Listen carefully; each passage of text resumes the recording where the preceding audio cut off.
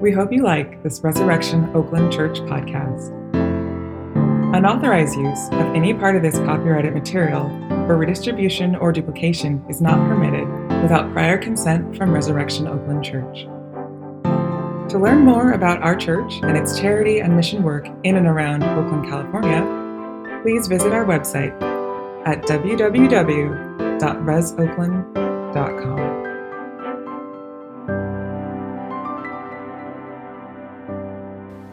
From John 17. As you sent me into the world, I have sent them into the world. For them I sanctify myself, that they too may be truly sanctified. My prayer is not for them alone. I pray also for those who will believe in me through their message, that all of them may be one. Father, just as you are in me and I in you. May they also be in us, so that the world may believe that you have sent me.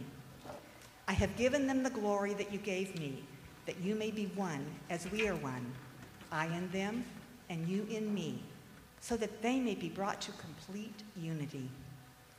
Then the world will know that you sent me and have loved them even as you have loved me. Father, I want those you have given me to be with me where I am and to see my glory, the glory you have given me because you loved me before the creation of the world.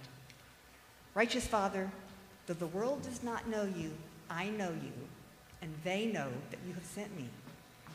I have made you known to them and will continue to make you known in order that the love you have for me may be in them and that I myself may be in them. This is the word of the Lord. Thanks be to God. Well, good morning. My name is Dave. I'm the other pastor here, and before we dive into the sermon today, would you join me in prayer? Our Father in heaven, we thank you that you not only speak to us and give us your words, but that you even give us the ears to hear and the eyes to see you. And so we pray that you would do that this morning.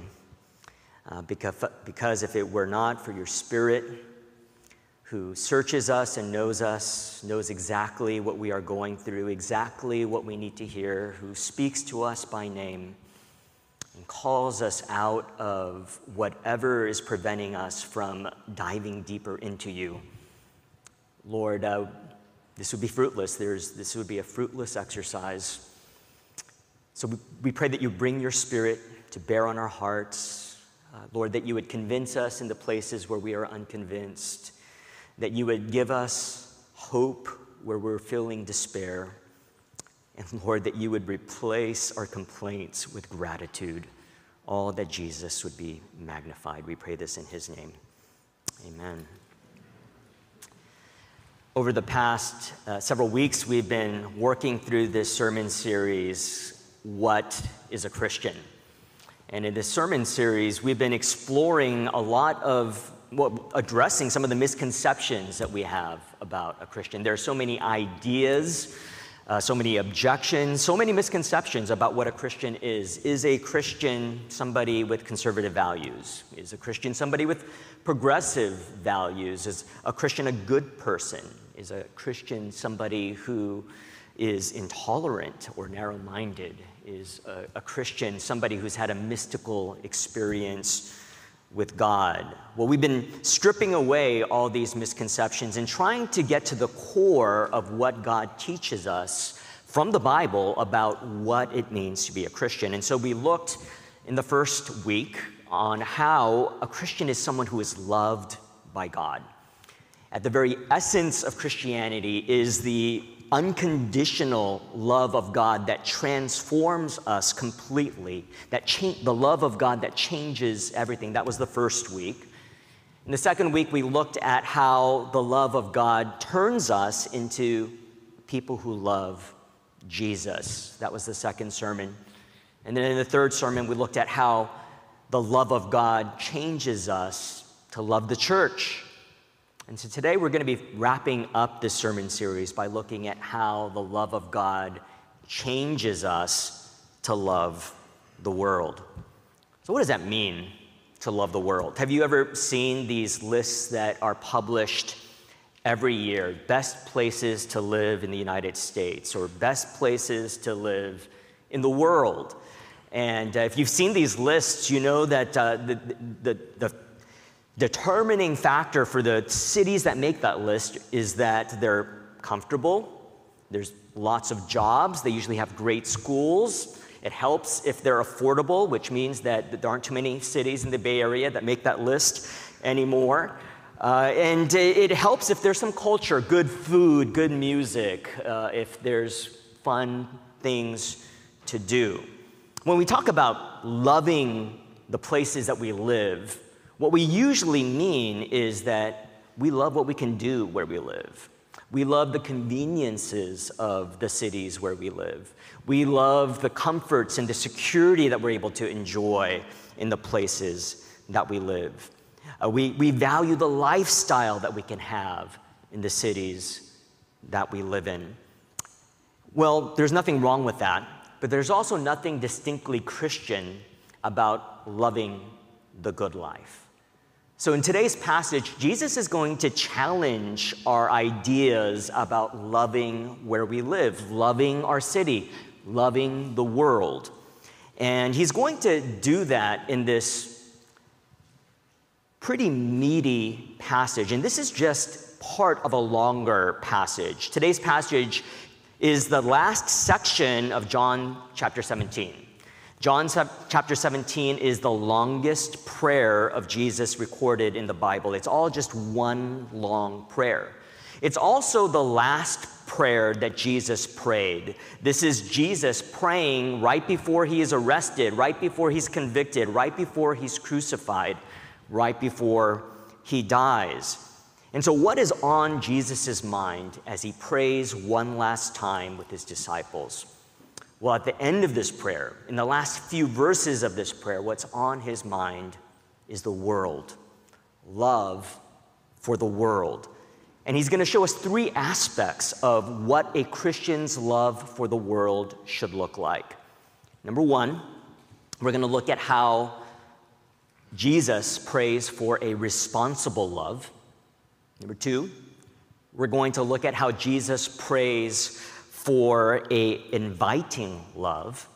And number three, we're going to look at how Jesus prays for a sacrificial love. So let's start with the first thing that Jesus prays for, a responsible love. Jesus starts today's passage in verse 18 by praying about how he sent his disciples into the world. As you sent me into the world, I have sent them into the world, Jesus says to his Father in heaven. What does that mean? What does it mean that Jesus sent his disciples into the world? It's kind of a weird and curious thing for him to pray, isn't it? His disciples are already in the world. It's not like they are in outer space and he's going to send them into the world. What does it mean that Jesus sends his disciples into the world? Well, it obviously means more than the fact that they are located in the world.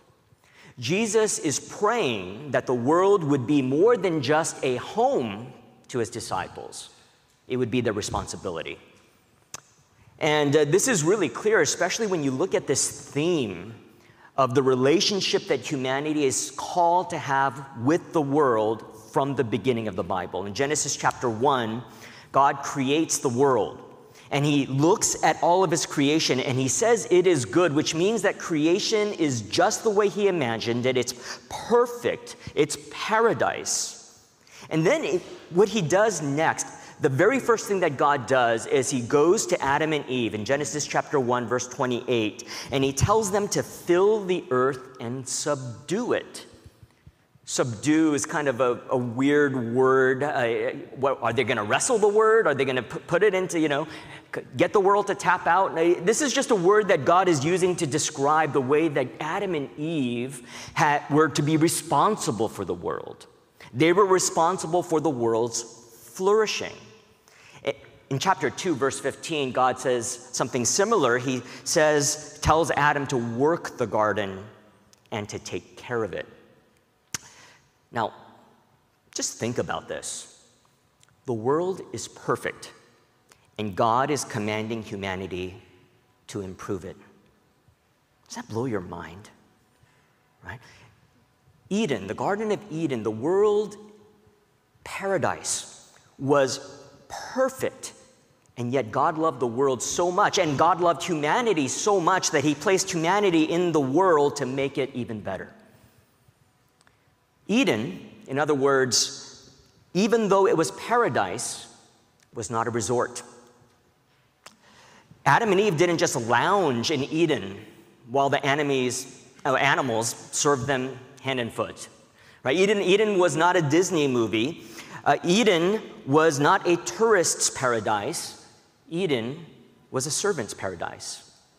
It was a place where humanity lacked for nothing, where they had more than enough to use all the faculties of their imagination and creativity and skill to improve upon perfection. See, love takes responsibility, and this is what God called humanity to do from the very beginning, to take responsibility of all of his creation, of all of the world. And this is what we are all wired for. We are wired for responsibility because we are wired for love. Put love in paradise, and love will try to make paradise better.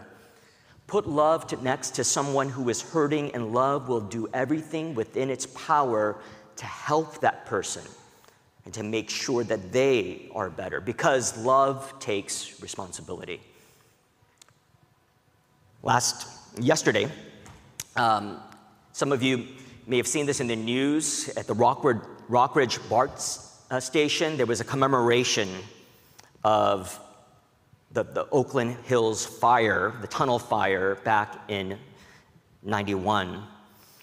This was a devastating fire 30 years ago, a massive wildfire in the Berkeley and Oakland Hills that destroyed over 3,000 structures, left over 5,000 people homeless, took the lives of 25 people and countless others who were severely injured. When this story came on my radar, I started looking at some old footage. I remember I was living just over the hill, and I could see the smoke from Oakland. I could smell it. It was the entire Bay Area was blanketed in smoke during that fire. And there's this footage on ABC News of a firefighter who encounters a man who is standing on the roof with his garden hose, and he's hosing down the roof. And the firefighter yells out, "Do you own this?" And you can't really quite make out what the guy is saying. He tries to, I think, say no, because he thinks that if he says no, the firefighter is going to let him just hose down the roof. And this is what the firefighter yells at him. He says, "Get the bleep down. The roof is going to explode. There is nothing you can do. And all you're doing is knocking the water pressure down." Now, this man on the roof, watering down his roof, while his entire neighborhood is blanketed with smoke, there's fires popping up just all over the street. This man was clearly misguided in what he was doing, but no one could fault him for not taking responsibility for his house. This was a person who took responsibility for his home. When his home was under the threat of fire, he took his house into his own hands, his life into his own hands, got up on the roof, got a hose, and tried to hose it down. So here's the question this morning that God wants to ask all of us. Have you been sent into the world? Or do you just live here? Do you love the world? Or do you just love what the world can give you? Are you responsible for the world? Or are you just using the world? When you see the problems of the world, when you see things like poverty or crime or homelessness, when you see things like racism or chauvinism or homophobia, when you see injustice in the world, do you blame other people, or do you say, "My bad, this is on me, I am responsible"? In the early 1900s, the Times in London ran this story, and they asked all these famous authors what they thought the most important problem facing the world was in their time. And a writer named G.K. Chesterton, a Christian writer, responded with a 2-word essay, I am. And what Chesterton was doing here was not just, putting his guilt on display. What Chesterton was doing is putting his love on display. This was not just a declaration of guilt, a mea culpa, it was a declaration of love, because you can't take responsibility for something that you don't love. And so the reason why it's so challenging, it's hard for me to say that I take responsibility for my world. I do not. There are too many times where I just blame other people for the world's problems. The reason why it's so hard to do that is because, not because the problems of the world are so big, but because my love is so small. Because love takes responsibility. In verse 18, Jesus prays, as you sent me into the world, I have sent them into the world. Jesus loves the world. Jesus takes responsibility of the world. He's praying to his Father, I know that I don't just live here. Father, you sent me into this world. I am here to take responsibility for all its problems. And the reason Jesus is able to do that is not because of his divinity, not because he is all-powerful, but because of his humanity. Because this is a responsibility that God gave to humanity. And so as a complete and full human being, Jesus prays, Father, you have sent me. I am sent here. I don't just live here. The problems of this world are on me. Earlier in the book of John, John writes, for God so loved the world that he what? He sent his one and only Son, that whoever should believe in him should not perish, but have eternal life. There's good news, kind of heavy, but there's good news, because when you see how God sent his one and only Son into the world, you realize that no matter how much our love fails, God's love does not. And so our failure, our limitations, our selfishness, our sin does not have the final word in the future of this world. God does. God in his infinite and gracious love, which is why Jesus' message to the world is the most inviting message that anyone could ever receive. This brings us to the second thing we want to look at in today's passage, an inviting love. Jesus prays for an inviting love. What does that mean? Well, look at verse 20. Jesus prays, my prayer is not for them alone. I pray for those who will believe in me through their message. So Jesus is praying, my disciples have a message. I've given them a message. I've sent them with a message. They are going to give my message to the world. And when that happens, people are going to believe in me. Jesus is praying for future disciples, people who don't even exist yet, people who have not even been born. He's praying for people like you and me. And he's praying that when they hear Jesus' message, it will be inviting, and they will believe, and then something incredible will happen. This message will unify people in a way that nothing in this world can. We live in a culture that frowns upon talking about religion. It's impolite to talk about religion with friends or colleagues or strangers. It seems divisive to even bring the subject of religion up, and it definitely seems arrogant to claim that your religion is correct or true and that other religions are not. Talking about religion seems inherently divisive and arrogant and intolerant. So isn't it better to just keep your faith to yourself? That's a question I've asked a lot throughout my life. I used to be a public high school teacher, and there were so many times, pretty much all the time, where I felt like I probably should keep my faith to myself. But here's the thing, what if Jesus is the only one who can actually bring us together? What if the message of Jesus is not divisive, but actually the only truly inclusive message that we can encounter in the world? What if Jesus is the only one who is able to truly reconcile and celebrate all of our differences? Back in the 60s, Malcolm X, who at the time opposed integration, famously said, it's just like, he's talking about integration, it's just like when you got some coffee that's too black, which means that it's too strong. He says, what do? You integrate it with cream. You make it weak. But if you pour too much cream in it, you won't even know you ever had coffee. He says, it used to be hot. It becomes cool. It used to be strong. It becomes weak. It used to wake you up. Now it puts you to sleep. Malcolm X had a way with words, and he used this illustration so many different times. I've heard him use it in interviews and in speeches. And what's he talking about here? Malcolm X is talking about the danger, a legitimate danger in integration. What if integration is not really about celebrating unity or diversity, but just making everybody the same? What if in the name of integration, you lose your culture, you lose your identity, you lose your race?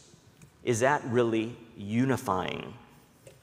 He didn't want that. He didn't want to lose his culture. He didn't want to lose his identity. He definitely did not want to lose his blackness. But when you look at this prayer, notice that Jesus grounds our unity in the unity of the Trinity. He says, as you and I, Father, are one, may they be one. Now, the interesting thing about the Trinity is that if you lose sight of the fact that Father, Son, and Holy Spirit are totally different from one another, and yet completely unified, then you have heresy. If you try to say that the Father, Son, and Holy Spirit are basically the same, and you downplay their differences, that's heresy. If you say that they're so completely different, there's no unity, that's heresy. But when you hold the two in balance, completely different, completely distinct, yet completely one, that is unity. And that's the picture of unity that God gives us in himself, and it's the picture of unity that God gives us for humanity. In Revelation chapter 7, John, the same author of the gospel according to John, John has this vision of heaven, and in this picture of heaven, he sees a great multitude that no one can count, from every nation, tribe, people, and language, standing before the throne and before the Lamb. And here's something to think about. In heaven, God does not erase race or nationality or language or culture. The picture of heaven, the picture of human civilization as it is meant to be is diverse. Jesus doesn't erase our differences, he invites our differences. In fact, you can make the case that Christianity is the only historically global religion in the world. Every other world religion is geographically contained. If you look at the demographics, 96% of Muslims live in the Middle East or in Africa or South Asia. 88% of Buddhists live in East Asia. 98% of Hindus live in India or South Asia. What about Christianity? Well, 25% of Christians live in Central and South America. Another 25% of Christians live in Europe. Another 25% of Christians live in sub-Saharan Africa. 13% of Christians live in Asia. Only 12% of Christians in the world live in North America.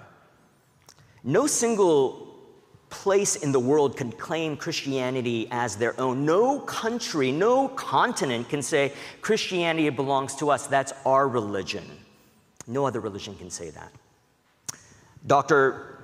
Lamin Sena, who is a Gambian professor who used to teach at Yale Divinity School, he taught the history of African Christianity. He wrote this book called Whose Religion is Christianity? And he makes this claim that Christianity is the one religion that historically belongs to the entire world. And he points out that that doesn't mean that it's always been that way or that Christianity is always inviting. We have a complicated history and legacy, one that it's important for Christians and churches to own. For example, he talks about how the time of imperialism and colonialism, when evangelism went hand in hand with empire building, that the church in the world, the global church, shrank. But once that era ended, and the key here, he says, is when people started receiving the Bible in their own language. And he talks about this specifically in Africa. The old school of evangelism was teaching Africans to become more Western. But once Africans got the Bible in their own language, there was an explosion of conversion and faith. And listen to what he says. He writes, Christianity helped Africans to become renewed Africans, not remade Europeans. We have a complicated history and legacy, just like any other religion, any other institution in the world, but the love of Jesus, the heart of Christianity, is not divisive. It is inviting, because Jesus does not demand that you need to change in order to belong. He invites you to belong before you change, and in fact, he makes you and transforms you, not to become like everyone else, but to become more truly who you were meant to be. And this is why we are so committed as a church to being a place where you can belong before you believe. This is why we have a questioning Christianity class. Because we know that belonging is not something that you earn. It's a gift that God has given to all of us, and he's called us to give to one another. It's because we've been convinced that the gospel is the most inviting message ever given to humanity. And so every Sunday at Resurrection Oakland is a good Sunday to bring a friend to church. Every Sunday is a good Sunday to visit, even if you are unconvinced of the claims of Christianity. So here's the question for all of us this morning. Is your love inviting? Do you only love people when it's easy to love them, when it's familiar and when it's comfortable? Or do you invite people into your life even when you don't really get them?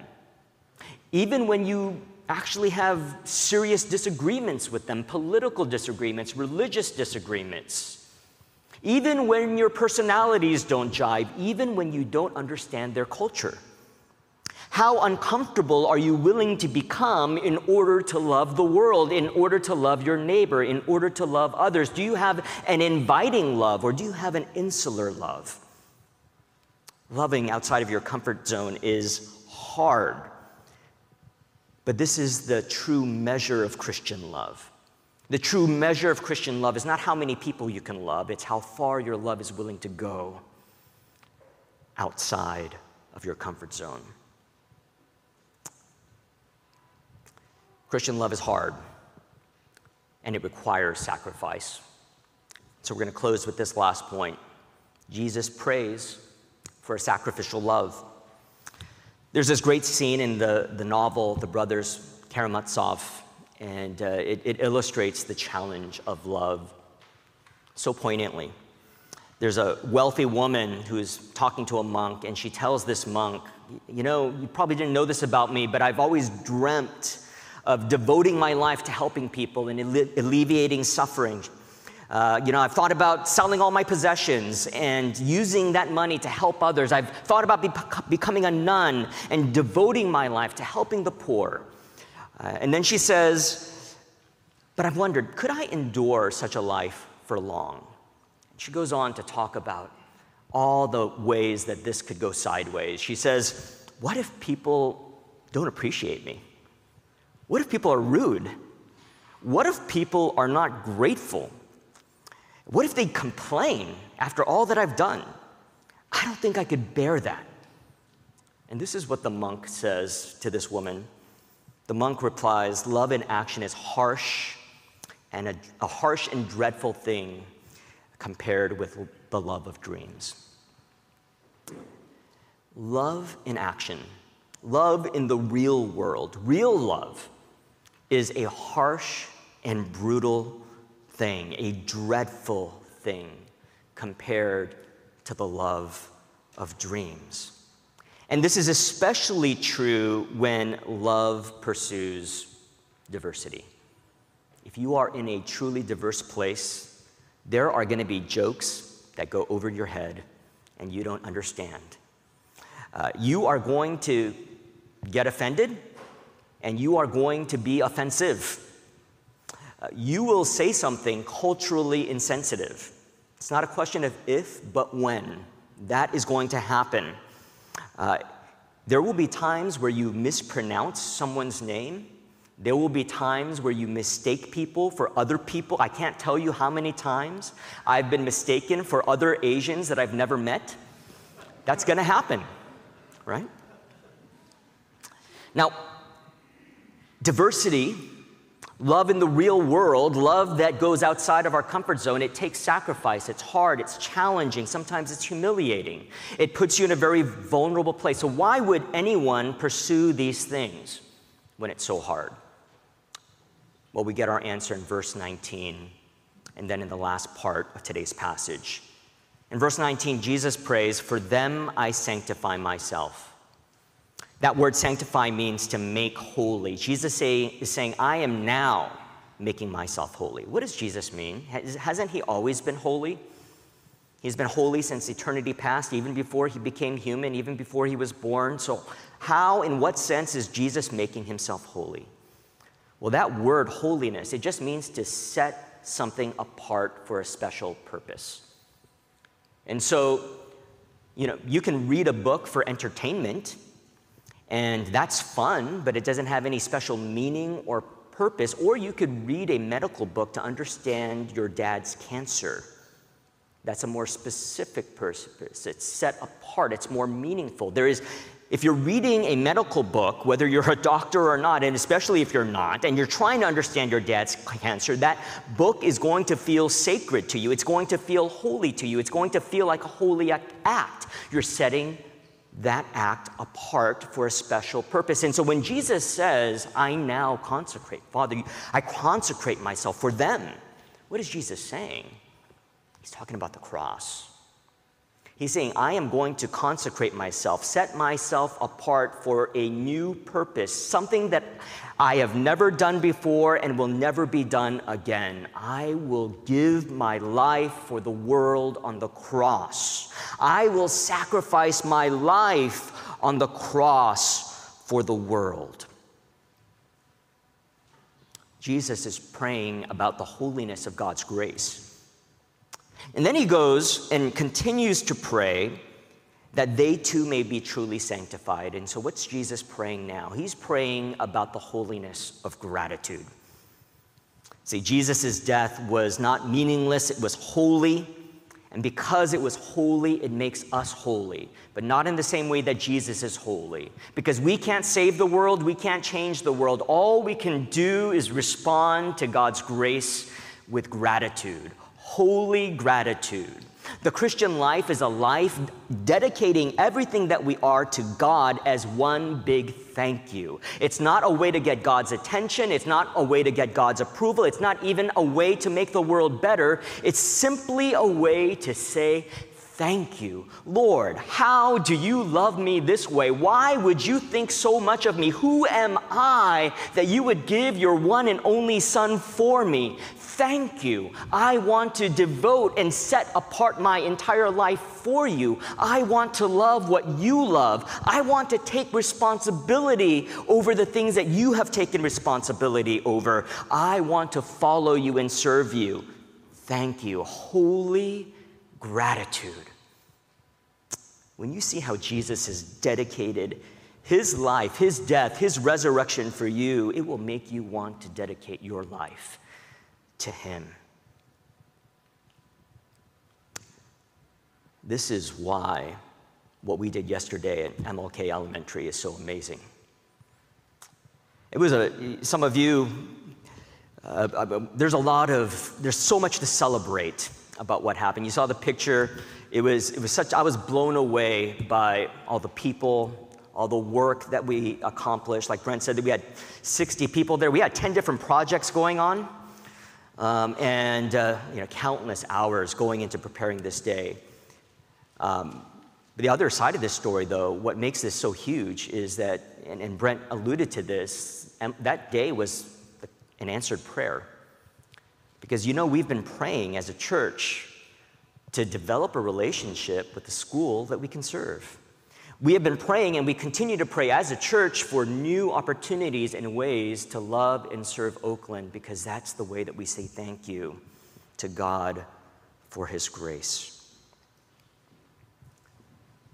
And you maybe wonder, well, that's great, but what difference does any of this make? How much of a difference? Well, I think it's Mr. Henderson, who's the community outreach coordinator at MLK, told us he's going to be sending some pictures to us of the children when they see the play yard. So I think it's going to make an impact. But I can understand how anyone might wonder, well, when you consider all the problems of Oakland or all the problems of the world, what does anything that we do actually accomplish? And again, Jesus closes his prayer by showing us that all he calls us to do is not to change the world, but to say thank you to him. Because Jesus is the one that God sent to save the world, to change the world, and to make all things new. And so if you look at the last two verses here, 3 verses, 24 through 26. Listen to what Jesus says. He says, Father, I want those you have given me to be with me where I am and to see my glory, the glory you have given me because you loved me before the creation of the world. Jesus is praying. He's been praying for the future throughout this passage, and he's praying, help these people to see that they are united with me in glory. They're already there in glory because I am. And so there is a glory that they can't see with their eyes, but it exists, and help them to see that as they see me. They are already there. But then he goes on to say, Righteous Father, though the world does not know you, I know you, and they know that you have sent me. I have made you known to them and will continue to make you known in order that the love you have for me may be in them and I myself may be in them. Jesus is realizing they're united to me in glory, and they're going to see that with their eyes one day. And I pray, Father, that you keep them. But for now, while they are in the world, while the problems of the world seem overwhelming, when we reach these points where we ask, is anything that we're doing making a difference? Jesus wants them to see that he is with them. Jesus is praying about the already but not yet aspect of the Christian life. We are already with Jesus in glory because he's risen from the dead. He is in heaven, and he's coming again soon and very soon to make all things new. But at the same time, we're in this world with all its brokenness, trying to take responsibility for things that are way too big for any of us. And our hope is not in ourselves, it's hope in Jesus. Our hope is not in the journey, but in our destination. I'll close with this. Several years ago, I met this family at the airport. We were both headed to Orange County, and it was very clear this family was headed to Disneyland. And it was so clear because this little girl, she must have been about 4 years old. She had her Mickey ears on. She had her princess costume on. She had like her Mickey luggage, and no one had to ask her, where are you going? But if you did, her face would light up, and she would talk about Disneyland, how she's going to Disneyland, and then she would tell you all the things she was going to do when she got there, and she would tell you all the characters she was going to meet and all the treats she was going to eat. That little girl was already but not yet in Disneyland, right? This table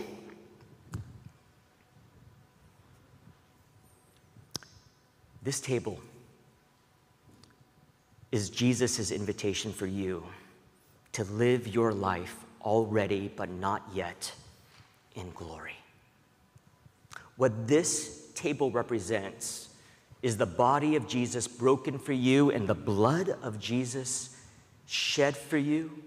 And what this bread and this cup do is they unite you to the one who is already in glory, who is coming again to make all things new. What that means is that what's happening in your life, what's happening in your city, what's happening in the world cannot and will not have the final word in your life. Jesus will. You are already, but not yet in glory. So don't lose heart. Don't lose heart. Taste and see of the Lord's goodness here at this table. And if you have not done that, you can do it today. On the night that the Lord Jesus was betrayed, he gave thanks and took the bread and broke it, and he said, "This is my body, which is broken for you. Eat of it in remembrance of me." In the same way, he took the cup, and he said, "This is the cup of the new covenant in my blood, which is shed for many for the forgiveness of sins.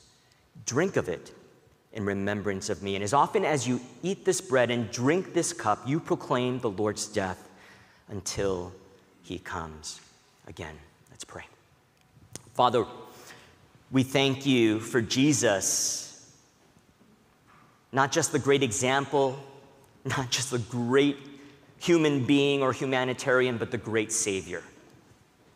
And we thank you, Lord, that you sent him into this world because you love us and you love this world. Oh God, we thank you that your imagination for salvation and redemption is far more inviting and far more gracious and generous and loving than we could ever dream. And so God, we pray that you would encourage our hearts as we eat of this bread and drink of this cup, that you would build up our faith, and that you would give us strength and endurance to love with responsibility over your world, over your creation, and for people in it, that we would live with a love that is inviting, that we would live with a sacrificial love, all as one big thank you to you, the God who has given us above and beyond anything that we need or could imagine. We pray this in Jesus' name. Amen.